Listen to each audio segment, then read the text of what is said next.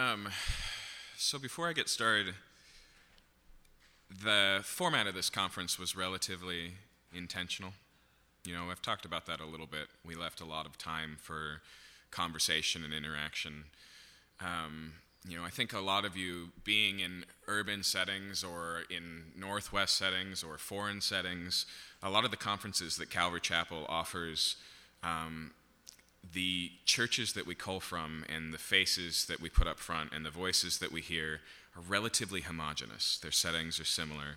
And so I really want this to be for us and by us. It's not even that I want to find the secret to success, the people in the urbans who are really getting it. So anyways, what that looks like is, and you may have noticed it in our speakers, whoever's hosting the conference, and I, Lord willing, would like to see this move around the country into the other big cities of America, I'd like them to speak. I'd like someone else within the network to speak. I'd like somebody from an international Calvary Chapel, like Sebastian did this year, to speak, because I found a lot of common ground there, and they've been in the cities longer than the Calvary Chapels in the States, because you don't go to France and plant, out in the wine country. You plant in Paris. And then somebody from outside our movement that we can learn from, like Ray. And so that's kind of the balance. And I say that to explain why I'm up here. The only reason I'm speaking at my own conference is because I'm hosting this year. And I feel the weight of that, actually, because for one, my personality, my giftings, my strengths even are relatively narrow. Like, I'm pretty confident in who I am, but I'm razor focused. And a big part of what it looks like for us to do church here is supplementing for the rest of what it means to be the church. But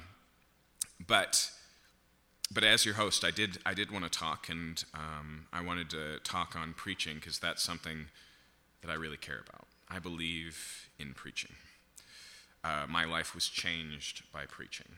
I grew up in a Christian context in a Baptist church. I was familiar with the Bible, but the Bible had never been presented to me. It was always an auxiliary to Christianity. The sermon was separate, and it came from the Bible, and it referenced the Bible, but it wasn't like we do here.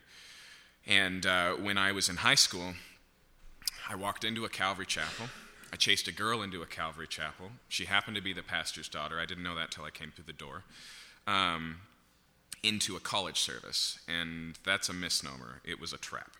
Okay, the entire college service was this pastor's two daughters, me, and the atheist best friend I brought with me. Okay, so it was custom fit. And he had been taking his daughters, because they were the only college-age kids in the church, through the book of Nehemiah. And we happened to be in the passage of people who had worked on the wall. Okay? It's one of those chapters. It's a list. It might as well be a genealogy. And in classic Calvary style, even though we're just sitting in a circle of chairs, in the fellowship hall of this little church, he reads the entire chapter through. And then he prays. And I remember distinctly thinking to myself, I have made a huge mistake. And it's too small. There's no way I'm getting out of this. Whatever's coming next, I'm stuck with. But that was the day that I learned the reality of what the Bible is. I don't really remember what was said. I remember after he finished praying, he said, look, I know this sounds dry, but let me share you a few things. I remember that. Everything else was just face melting. It was just the Word of God living and powerful. And suddenly, like many of you can probably testify to, I found in myself a hunger for the Word of God, and I was at every Bible study in that church.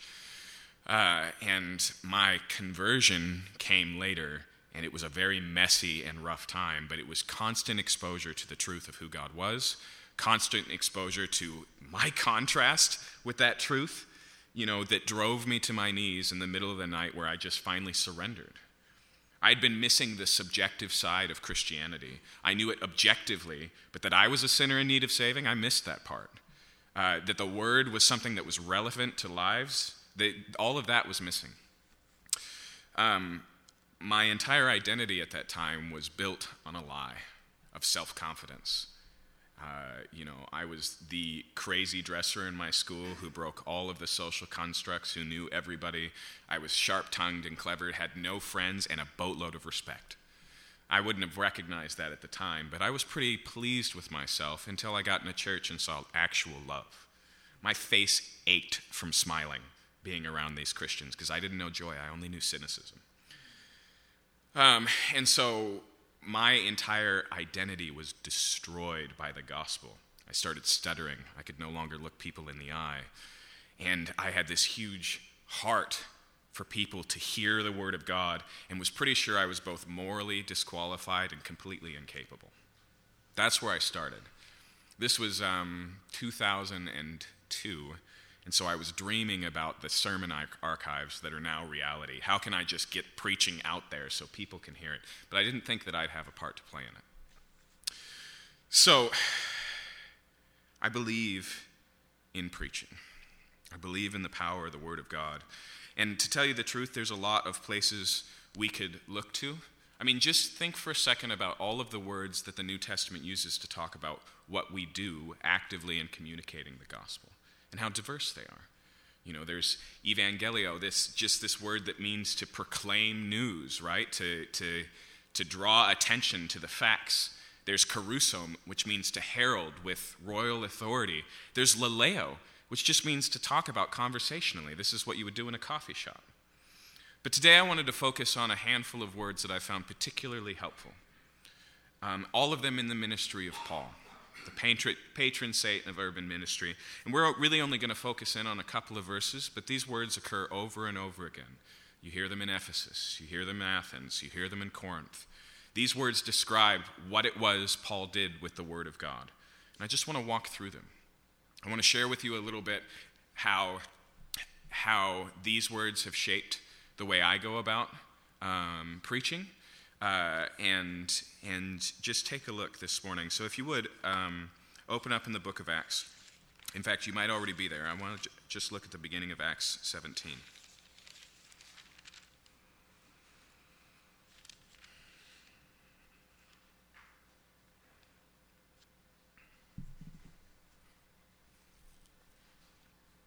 Just look with me at verse 2.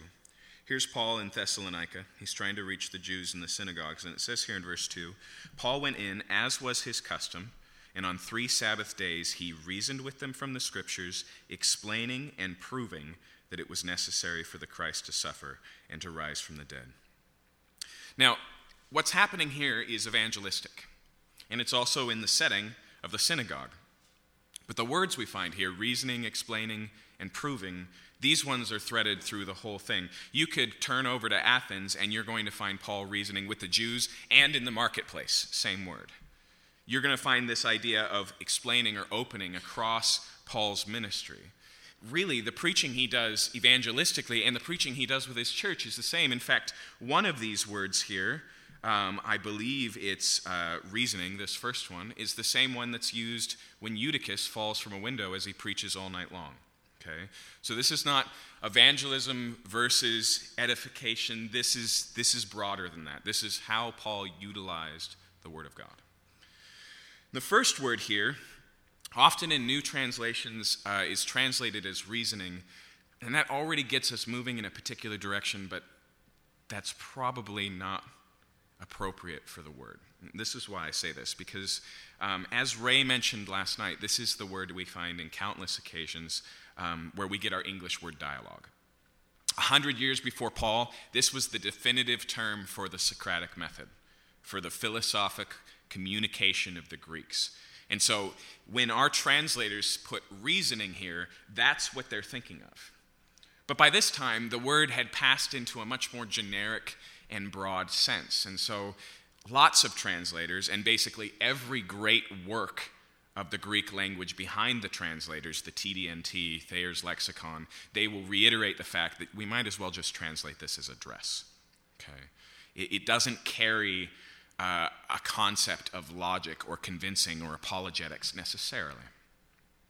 However, it does, in its heart, imply something that I think we often forget about in preaching. Preaching is a dialogue.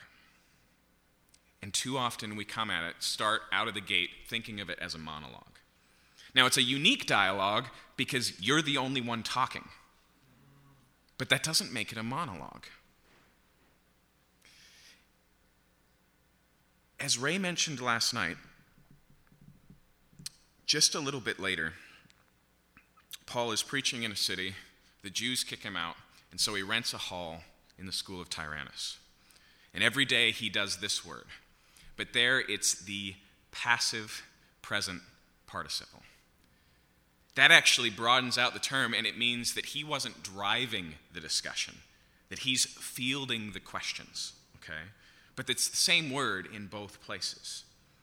The Greek root that I mentioned implies this idea of interaction, even though the Socratic method was only one camp using this, where you'd actually interact with your audience. The Platonic method, where you were just making a case in an argument, they used the same word. There's a danger in the church today. Actually, it's fading because it doesn't work, because it's not built on preaching.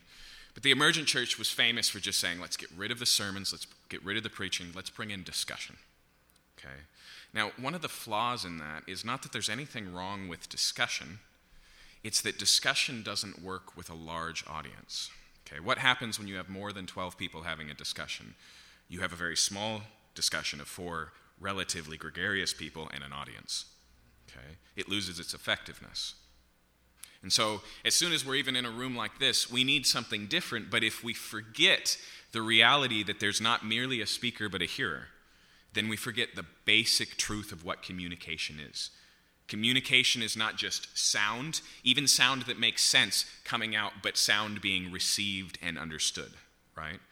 Communication only happens when there's not merely a speaker but also a hearer.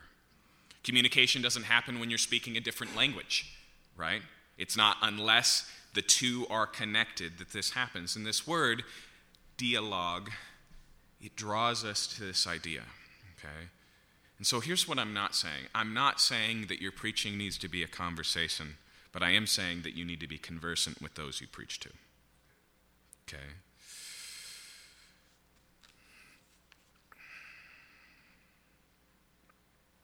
How does this work? How does this happen?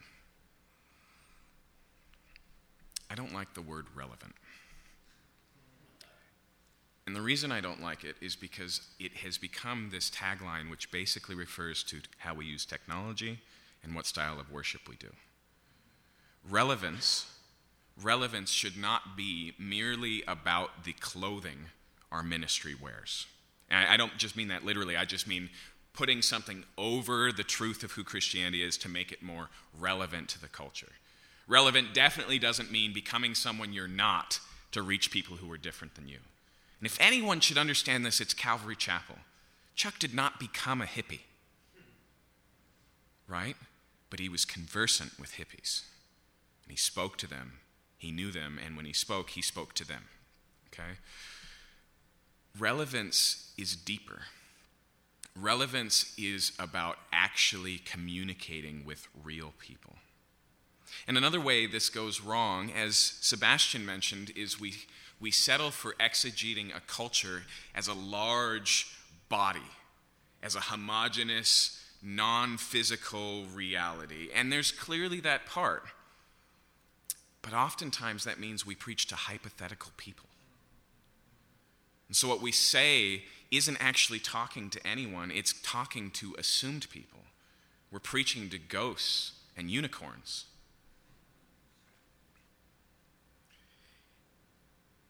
And it's not merely that Paul was familiar with the poets and the prophets of the cultures he was trying to reach. He knew the fears and the desires. In fact, I'll tell you what has been the most helpful thing to me in achieving this is recognizing the deeper roots of humanity that we all share. I'll be honest, coming to Capitol Hill with a traditional gay neighborhood, without ever saying this, I really believe that part of my plan was that sinners who loved Jesus, but different sinners, would come and help people deal with this particular sin that wasn't our issue. That was not my methodology, it wasn't in our vision statement, but I think that's really what I thought. And then I came down here and I discovered that relationally, I was a mess. That even though Jesus saved me from being an ass, I hadn't ever learned how to positively love people. And I didn't learn it moving around and being in ministry because I never stayed put long enough to reap what I had sown.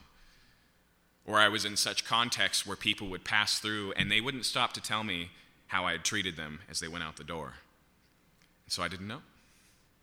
But the scary thing about planting a church and anchoring your feet and then having a community that are committed around you is pretty soon the crops come to bear.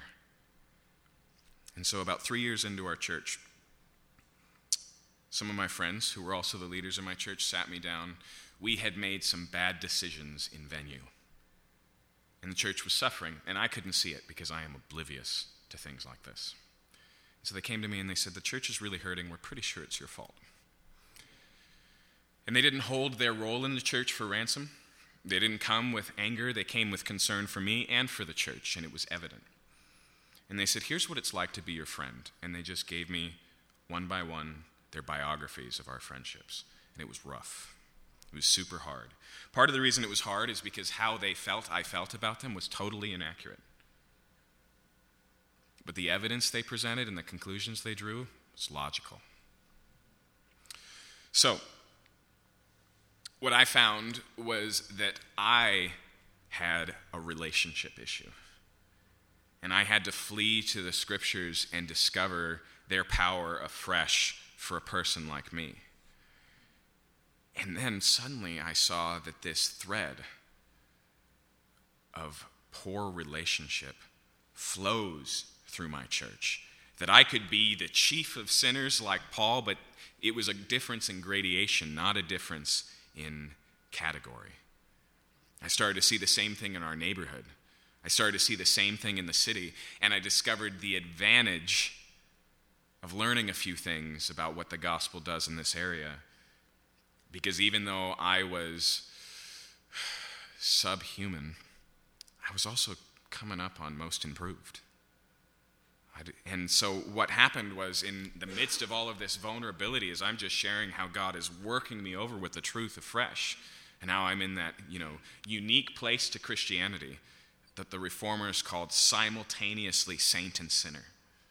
Watching as God is growing me and improving me and giving me life, and at the same time being completely crushed and desperate. And I'm just sharing people what's going on, and they're hungry for that. They start to see that in themselves. Like I said, I by far was way ahead of people in incompetence in relationships. I still am. But one of the ways we dialogue is we go deep into our own human nature and we find truth that's relevant, not because it looks like that, not because it talks like that, but because it's at the very heart of the human problem.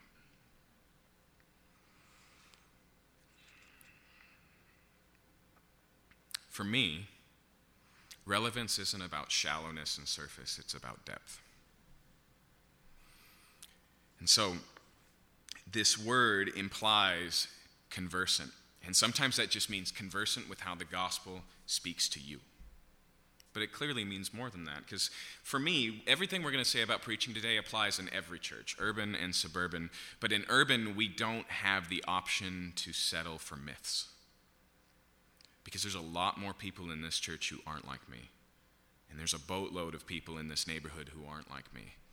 And I can't settle into a suburb of my folks and my people, or a church that does things my way. In fact, one of the most striking things about this church for me has been when Christians come through this door, they don't come with any connection to Calvary Chapel. They usually don't know what that is. They saw non-denominational, and there's only a dozen of us in the city. And so they show up here. And they come from mainline, and they come from Pentecostal. They come from every background. We'll come back to that. All these words I want to talk about this morning, they overlap and they interweave. This is not 4 things to do in a row every Sunday. But we'll come back to that. But the second thing I would very much encourage you to do, if you're going to be conversant, if your preaching is going to connect, if it's going to be communication, then you have to listen. Here's how I did it early in my church, specifically with non-Christians.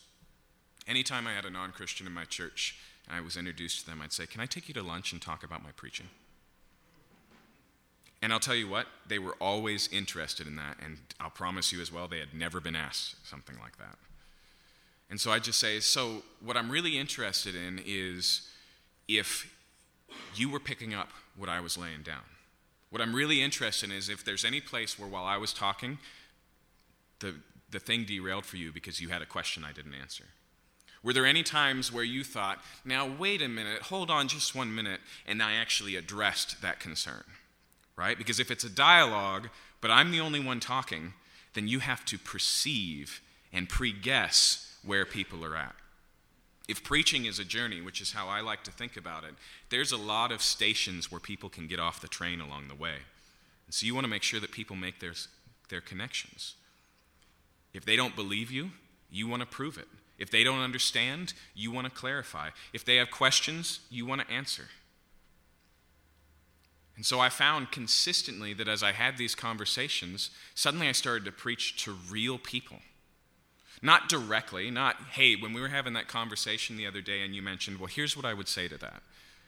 But I started to understand who my church was. I found the same thing to be helpful as I've preached to people within the church who are different than me, because one of the hardest things about being a pastor is you have to help people be things that you aren't. There are people in your church who are older than you and are learning how to do old age, and you're not there yet. There are women in your church, and you've got to help them grow as a woman. There are people grieving their children, and you've never grieved, right? All of these elements are part of what it means, because I'll tell you what pastor means. It means just because you bear the label, people bring stuff to you, and it's insane, right? It's not, I have the degree, I have the background. People call me and they go, hey, things are a mess, but you're my pastor. That's it. That's the entry level. And so I've been preaching through the book of 1 Corinthians, and when I got to chapter 7, talking about marriage and singleness, I had to own up to the fact that I was married at the age of 20, okay? That I've never had to be single. All of my singleness was a choice. I got married as early as I could have, right? So I took some of the people in my church, people I trusted, people I knew who weren't bitter singles, but also people I knew who struggled to find out that place, and I asked them what it was like. And I'll show you why this is important, because one of the guys I took out is about 50 years old. He's been in our church for a couple of years. We were just getting to know one another. And so he was one of the older single people in our church, and I really had no idea what his story would be like this. So I took him out to coffee for this reason, and I said, so what is it like for you? What is singleness like for you? And he said, well, first you should understand that I'm gay. I had no idea.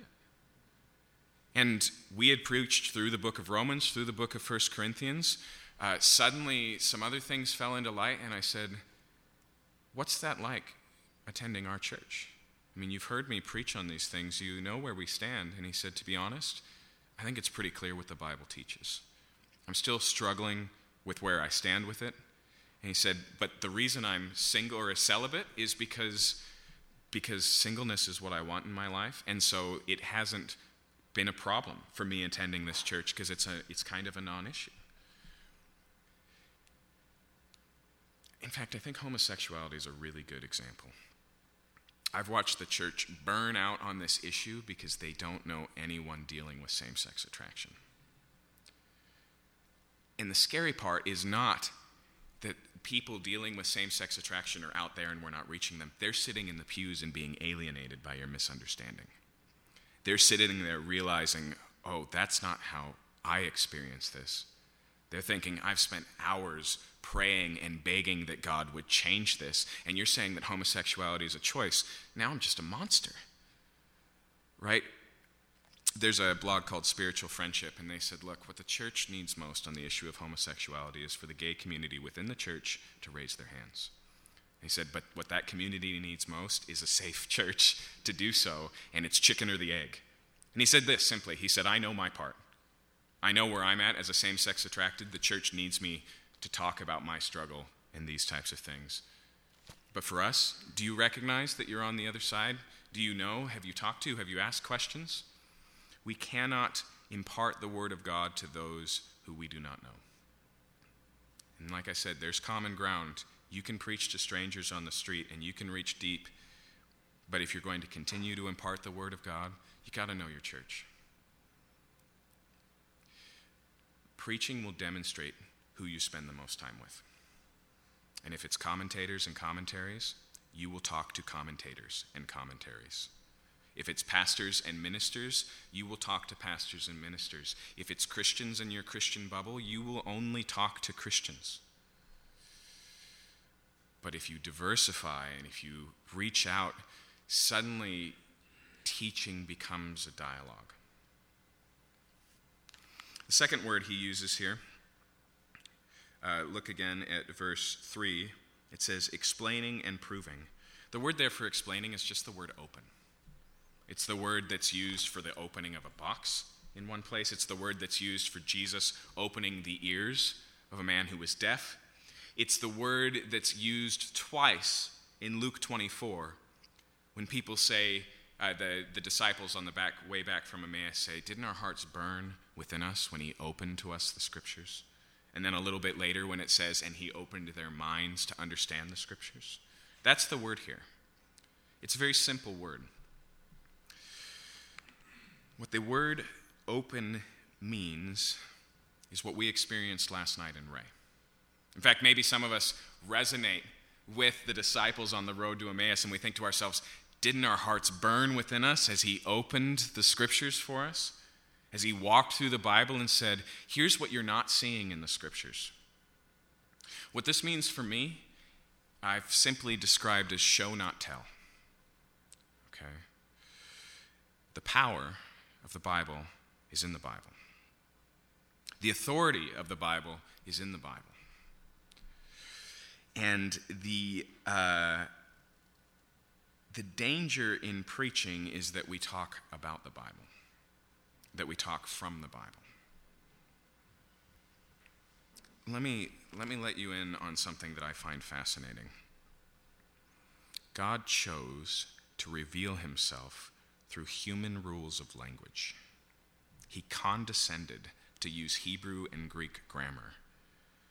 He adapted the communication that he had into Hebrew poetry and Greek structures of storytelling and all these things. Why? Because he wanted to be understood. Do you know what the glorious reverse engineering reality of that is? It means we can be relatively confident in our knowledge of God. We can trust the grammar. I cannot tell you how much time in this church I spend talking grammar and structure and basic sentence. I'm not a Greek scholar or a Hebrew scholar, but language is language. And there's a lot of things that can be brought apart. But if you open the scriptures, then all you do is help them to see what it says. In fact, Thayer's says that one way to translate this word is expound. You know what that is? That's expository, right? If we understand anything as Calvary Chapel, it's the importance of expository preaching, but we can still fall short of this reality of laying bare the truth. Many of you know that Mars Hill is a big issue for us in Seattle, and I say is because it still is. There's still people trying to figure out and wrap their heads about the last decade of their life and what it means in their walk with God and what it means for our community, all of those things. And when Mark showed up, one of the reasons he drew such tremendous crowds is because he spoke with authority. But there's a downside to that reality. When his authority became questionable, so did the truth. People are wrestling and struggling to hold on to their faith, going, I don't know what's true anymore. When you just show people what the scripture says and you leave the weight on that authority, not only is it real authority, but it also leaves a hook. It also leaves footprints. It leaves a way beyond. Whatever happens to me in ministry, we have this danger in church history of using the Bible to say biblical things instead of just giving the Bible to the people, instead of just opening it to the people. I'm really sensitive to interpretations like allegory that just say, let's talk about biblical things using the pictures of the Bible. Authorial intent really matters to me because I'm interested in what the Bible is saying to us, right? Not just biblical things that can be shown through the Bible. And the consequence of allegorizing was that the church got to a place where the Bible had to be made open. And that's what Luther did. He just took it and he said, we need this to be visible again. He unchained it from the pulpits and said, see, this is what it says. My church has been full of people who have completely different beliefs. I'll come back to this. Christian and non. But I can't tell you how often they say to me, well, this is where I'm at, but I know what the Bible says. That's the goal. That's the place. Okay. So we open. We open the scriptures, and that's helpful for authority. We open the scriptures, and that's, once again, a relevant issue. Okay? Here's what I love about Ray as a speaker. I don't know if you noticed or not. His real gifting is not just his insane obsessiveness and lifelong journey and experience. His gifting is analogy. He sees his people in his context in the Bible. And he's not trying to make the pieces fit. When he talks about Israel in the wilderness on manna as welfare people, that's a perfect illustration. His whole point in opening the scriptures and helping us to see the urban is they're here, they're present. People like us are in the Bible. That's another part of what it means to be open, to say, look, the Bible is about you. Where I always begin in my preaching is proving to people that this passage is talking to them. That it's not just some sort of archaeologically significant text about some other church's problems. Every week I'm saying, I know you're not going to like to hear it, but you are the Corinthian church. I know you think you've got your act together, but surprise, surprise, this is our issue, not just their issue. Right? And that, like I said, is what struck me originally about Calvary Chapel, is these people really believe the Bible was speaking to them. That's part of what it means to open the scriptures. The last word here in this verse is that he proved. But that's an overstatement of what this word is. 75% of the time that this Greek word occurs in the Bible, it's talking about food. It means to just set food out. When Jesus feeds the 5,000 and he asks the disciples to present the food to them, that's what this word means. Okay? Here's the thing. This is not performance art. This is not passive. What happens when we expound the Word of God, like I said, it's a dialogue, it's communication. Presenting the text to the people means placing the truth in their lap and saying, you're going to have to respond to this. You're going to have to do something with this. I've prepared the meal, now you have to eat it. One of the places I think we fail to do that that's so important in the city is with non-Christians. And part of this just comes back to dialogue. I address non-Christians every week because I know that they're here. And so I'll take a place and I'll go, so if you're not a Christian, here's a place where the Bible is speaking to you today. And the reason I do that is because we as a culture, in the church, outside the church, I don't know if it's a modern issue or a human issue, but we generally approach this stuff like we approach science. And so we want to dissect it, and we want to understand it, but we want it safely on the table, and we're in control. But the way the Bible presents the God of the Bible is something completely different than that. That eventually, sooner or later, even though we have to understand the Bible, we also have to let the Bible interpret us. Right? And so when it says he's proving here, he's presenting, he's saying, what are you going to do about this? What does it mean for you? And this is more than just application, and here's why you should do this in your job. It's, if this is true, what are you going to do about it? I want to add one more word because it's common to Paul. You'll find it in chapter 18, verse 4. It says here that he reasoned in the synagogue every Sabbath and tried to persuade the Jews and the Greeks. That word is also used multiple times of Paul's urban preaching ministry, inside and outside the church, persuasion. And I think one of the things that's been important to me here in this community is preaching to persuade. And I haven't had the option to not do so. See, we live in a culture where a lot of communication, the only subtext is reinforcement. What's underneath what the message we're giving is, we're the type of people who believe these types of things. Or, even worse, can you believe there's people out there who believe those types of things? Blog culture right now is not communication, not with the other side. It's not dialogue. It's not seeking to learn or to interact. It's not even seeking to prove. It's only seeking to reinforce.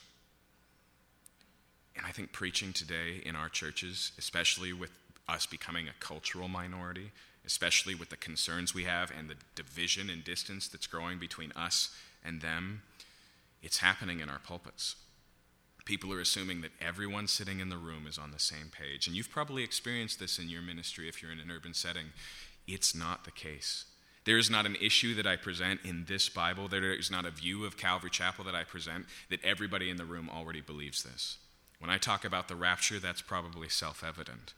But when I talk about the penal substitutionary atonement, I've got people who go, no way, man. That's cosmic child abuse. Those people are in my church, okay? When I talk about gender issues, when I talk about sexuality, when I talk about how you should treat your boss or your spouse, it doesn't matter. We need to learn to preach to persuade, to convince people of the truth of these things. And Paul made that a heartbeat of his ministry.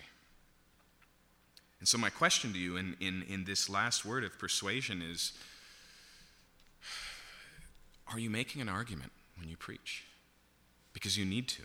There are people on the other side. And not only, like I said, with dialogue, should you know they're there so you could talk to them, but you should seek to persuade. You should seek to convince. The methodology in all these things is diverse. It's, you may do that like Timothy Keller does, by showing that they already believe some of these things and that the logical conclusions of the things they already believe must lead this way. One of the ways that I like doing it is showing the deficiency of their options. One time, a guy he came to a church I was working for. He asked for gas money. And while we were working this all out, he was explaining to me what he was doing in our area. And he had come up because he had enough tickets and enough police record problems that there was a warrant out for his arrest. And so he was just trying to clean things up. He was living in another state. But he'd been living with his girlfriend, his baby mama, in his girlfriend's house, where she and the parents were working, and he was staying home playing video games all day. And all of a sudden, his girlfriend just disappears. Walks out on him, walks out on her family, walks out on the baby. She's just gone. And so kind of the reality of this hits him, and he goes, oh, I'm the only one left. I have no idea where she went. I've got to go clean up these messes that I've made. And so we're having this, and we've got a college service that night. He's about that age. And so I say, why don't you stick around for the study? And he goes, oh, no, man, I'm not into that. I don't believe in any old man in the sky. And I said, neither do I. And he said, well, I guess what I'm trying to say is I've always seen myself as master of my own destiny. And I said, how's that working out for you? You see, the reality of sin nature is that we're totally blind to how desperate we actually are. And so a great way to persuade is just to show the depravity of people's solutions, because we forget. It's not just the ones who haven't gotten rich yet who think that riches will sustain them. It's the rich who live in misery, food turning to dust in their mouth, and still go through the motions, right? It's so hard to break the illusion of idolatry. But like it was when I became a Christian, like it was when I encountered the Word of God, the truth can just burst that like a bubble, and suddenly you see things as they really are. Suddenly the light penetrates and you go, this is ridiculous. This is not choosing between laying down my happiness. This is what Jeremiah talked about when he says, my people have committed two evils. They've forsaken the fountain of living water and have made for themselves broken cisterns that can hold no water. That's what we are. We're sitting in the dust, barely getting by, barely quenching our thirst, when God is just saying, it's all here, it's all available, it's all refreshing. Let me add one other part to preaching to persuade. It's a truism. It's self-evident. It's obvious that you have to practice what you preach. But don't forget that practice what you preach also means public repentance. Don't forget that as a pastor, we reflect Jesus to the people, but there's a huge asterisk next to that. because Jesus doesn't need to repent, and we and our people do. And so the way that we lead our people is to be transformed by the gospel in their midst. In fact, I mentioned to you my original paradigm of we don't have our stuff together, but it's different problems, and we're going to come down and help people with different problems. Here's the new paradigm. Here's the testimony of our ministry here on the Hill. God has called us into this community to be publicly transformed in its midst and invite them into that change. There's been nothing more persuasive than the reality of the transformed lives of our church. And the people who come and sit under the word and see the disparity in those things, they sit in our home groups and they watch as the gospel works. And they watch as people divulge things that would never be shared in any other community. And they watch as they present their problems and see God come through. They watch as they struggle and suffer as everybody does and still hold on to their faith.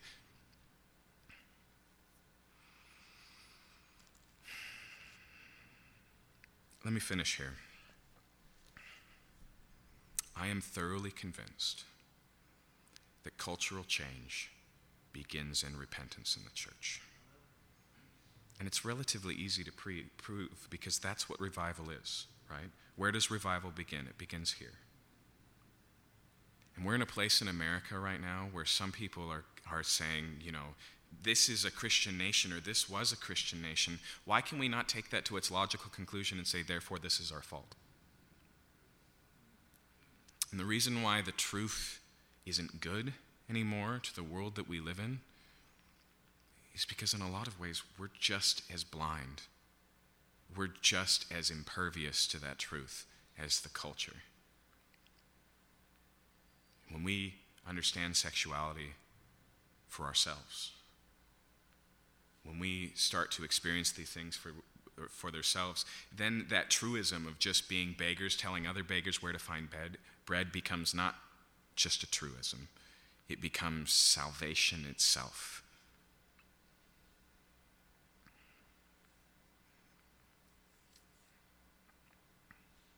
So,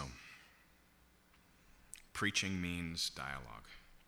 You have to be aware of the fact that there are people who are asking questions that you can't hear, who are not understanding what you just said and wish you would clarify, who don't believe you and are asking for evidence.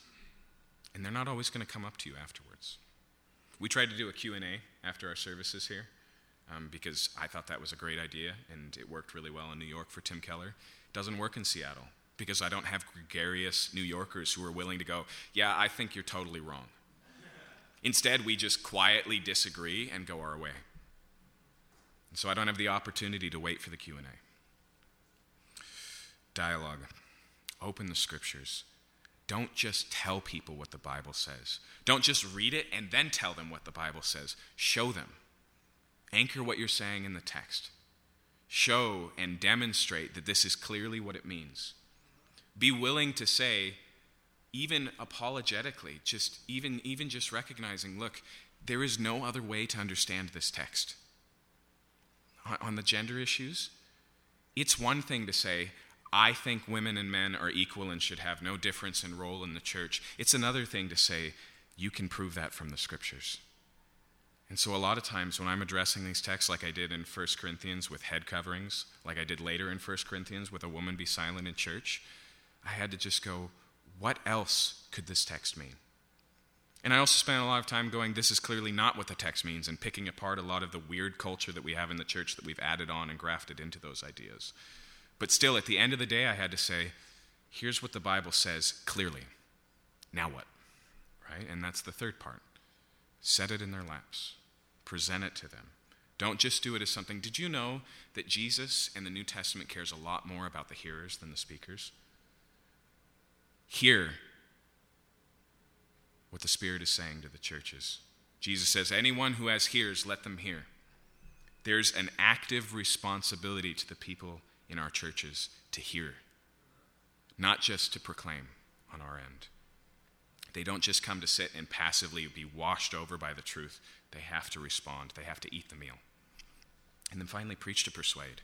Stop thinking that everybody in the room is already there. Stop thinking that everybody in the room is full and firm and agreeing with you and you're just rehearsing well-known truths. Demonstrate that the Word of God is active and powerful.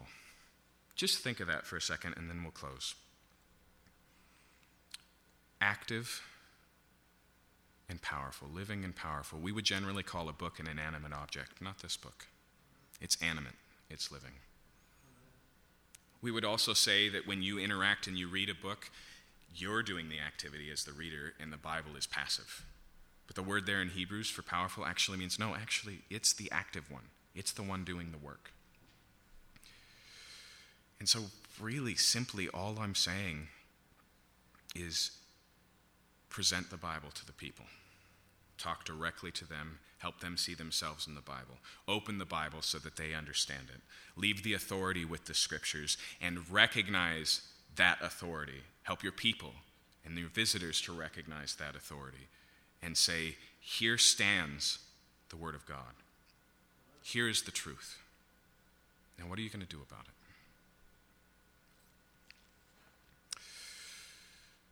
We've got a couple of minutes here, and I'd like to, as we've done with the other sessions, I'd like to just discuss